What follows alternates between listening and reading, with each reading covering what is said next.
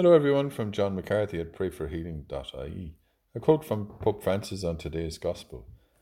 We are afraid of Jesus drawing near to us because he gives us joy. Today's Gospel is from Luke. While they were still talking about this, Jesus himself stood in their midst. He said to them, "Peace be with you." In their panic and fright, they thought they were seeing a ghost. But he said to them, "Why are you upset? And how does such an idea cross your minds? Look at my hands and feet and see that it is I myself. Touch me and see for yourselves, for a ghost has no flesh and bones as I have." As he said this, he showed them his hands and feet. Their joy was so great that they still could not believe it. And as they were astonished, so he said to them, "Have you anything to eat?" And they gave him a piece of broiled fish. He took it and ate it before them. Lord, your resurrection astounds us.